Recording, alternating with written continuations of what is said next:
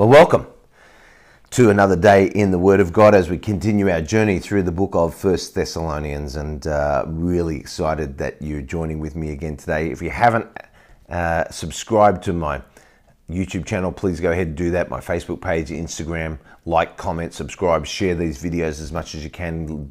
All the links are in the description below. And let's get this out for as many people to be encouraged by the truth of the Word of God as possible. Today we're going to be looking at the second chapter of 1 Thessalonians, and I'm going to break it up into two sections because I want to do each section justice. First, verses 1 to 12 is what we are going to be looking at today. So let's start in verse 1. For you yourselves know, brethren, that our coming to you was not in vain. There's a section that's beginning here where Paul starts to defend his own character and ministry before the Thessalonians.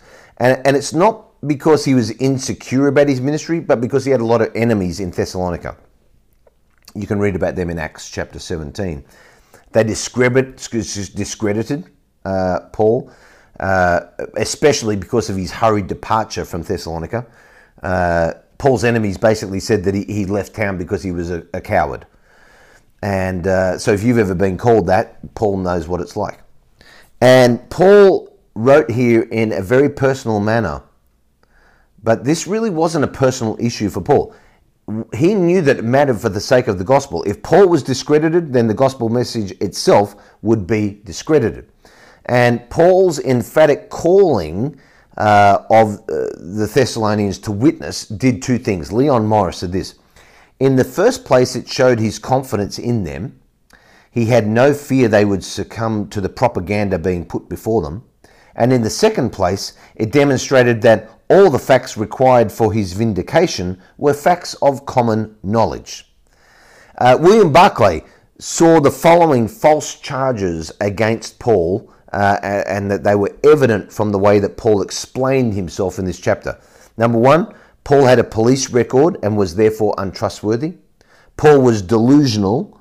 Paul's ministry was based on impure motives. Paul deliberately deceived others. Paul preached to please others, not God. Paul is in the ministry as a mercenary to see what he can get out of it materially. Paul only wanted personal glory, and Paul was a dictator. This was what was being thrown at him, and it was like he was being treated like a poor marketer, and so really he needs to start with some establishment of his credentials. Verse 2, but even after we had suffered before and were spitefully treated at Philippi, as you know, we were bold in our God to speak to you the gospel of God in much conflict. Paul reminds the Thessalonians of his ministry and sufferings in ministry. And he had been beaten in Philippi before he even came to Thessalonica. If he was in it for himself, he would never have done that. He would never have come after leaving Philippi in such a bad state. The wounds on his back from Philippi were still fresh when he arrived in Thessalonica. Acts chapter 16 actually records what actually had happened to him. He'd had a public flogging. He had his feet in stocks. And he says, we were bold in our God to speak to you the gospel of God in much conflict. So despite what Paul's accusers said, he didn't only preach the gospel when it was easy or convenient. He knew what it was like to speak boldly for the Lord in the middle of a lot of conflict. Verse 3, for our exhortation did not come from error or uncleanness, nor was it in deceit. The purity of Paul's message made it apparent that there was no deceit, no uncleanness in his ministry. Now, in the first century world that Paul lived in, there was so many competing religions, and all those religions had their own ministers, and they were all motivated by greed and gain. In fact, they had way more religions than we have today. David Guzik said this: the city of Thessalonica sat on the Egnatian Way, the famous highway that went east to west through Macedonia. In Thessalonica, you would find the worship of the gods of the Olympian pantheon, especially Apollo, Athena, and Hercules. There were the native Greek mystery religions, celebrating Dionysus and the sex and drinking cult. The Greek intellectual and philosophical traditions were also represented. There were shrines to many Egyptian gods, Isis, Serapis, Anubis. Also present were the Roman state cults that deified the political heroes of Rome. There were also Jewish people and the God-fearing Gentiles. That's what was going on. Most of these religions were missionary-minded. In other words, they sent people out. And they sought to spread their faith using evangelists and preachers. No different than Paul, but with their own religion. And most of those missionaries were opportunists, and they took everything they could from their listeners and then moved on to find somebody else that would support them. Verse 4, but as we have been approved by God to be entrusted with the gospel, even so we speak, not as pleasing men, but God who tests our hearts. Paul used a word here that was associated with approving someone as being fit for public service. And he says, even so we speak, not as pleasing men, but God who tests our heart. Paul knew his gospel was not going to be a gospel that was always going to please men, but he knew that it was pleasing to God, and that's all that mattered. Paul tried to make the gospel as attractive as possible, but he never changed the central character or focus. He never compromised issues like sin, man's need, God as a savior, Jesus Christ, the cross, the resurrection, the possibility of a new life. He never messed with any of that. Verse 5. For neither at any time did we use flattering words, as you know, nor a cloak for covetousness. God is witness. Paul understood that covetousness, what's that? That's an excessive desire for wealth or material possessions. Covetousness always has a cloak, okay, something to cover it up. It always is concealed by some noble sounding goal. But Paul didn't use flattering words as a cloak for covetousness. Adam Clarke said this, hear this, ye that preach the gospel. Can ye call God to witness that in preaching it ye have no end in view by your ministry, but his glory in the salvation of souls? Is God witness that in all these things ye have no cloak of covetousness? But woe to that man who enters into the labor for the sake of the hire. He knows not Christ, and how can he preach him? Paul is establishing his ministerial credentials right here. Verse 6. Nor did we seek glory from men, either from you or from others, when we might have made demands as apostles of Christ. When Paul ministered amongst the Thessalonians, he was not concerned about his own personal glory. He didn't need fancy introductions, lavish praise. His satisfaction came purely from his relationship with Jesus, not from the praise of people. He didn't seek glory from men because his needs for security and acceptance were met in Jesus Christ, which meant that he didn't spend his life trying to seek the acceptance or the approval of people. He ministered from an understanding of his identity being in Jesus Christ, and the only person that mattered was Jesus. And he says, when we might have made demands as apostles of Christ. Paul was among the Thessalonians to give them something, not to take something. So he didn't come making demands. Verse 7. But we were gentle among you, just as a nursing mother cherishes her own children. Paul was like a nursing mother. What does a nursing mother look to? She only looks to give to her child.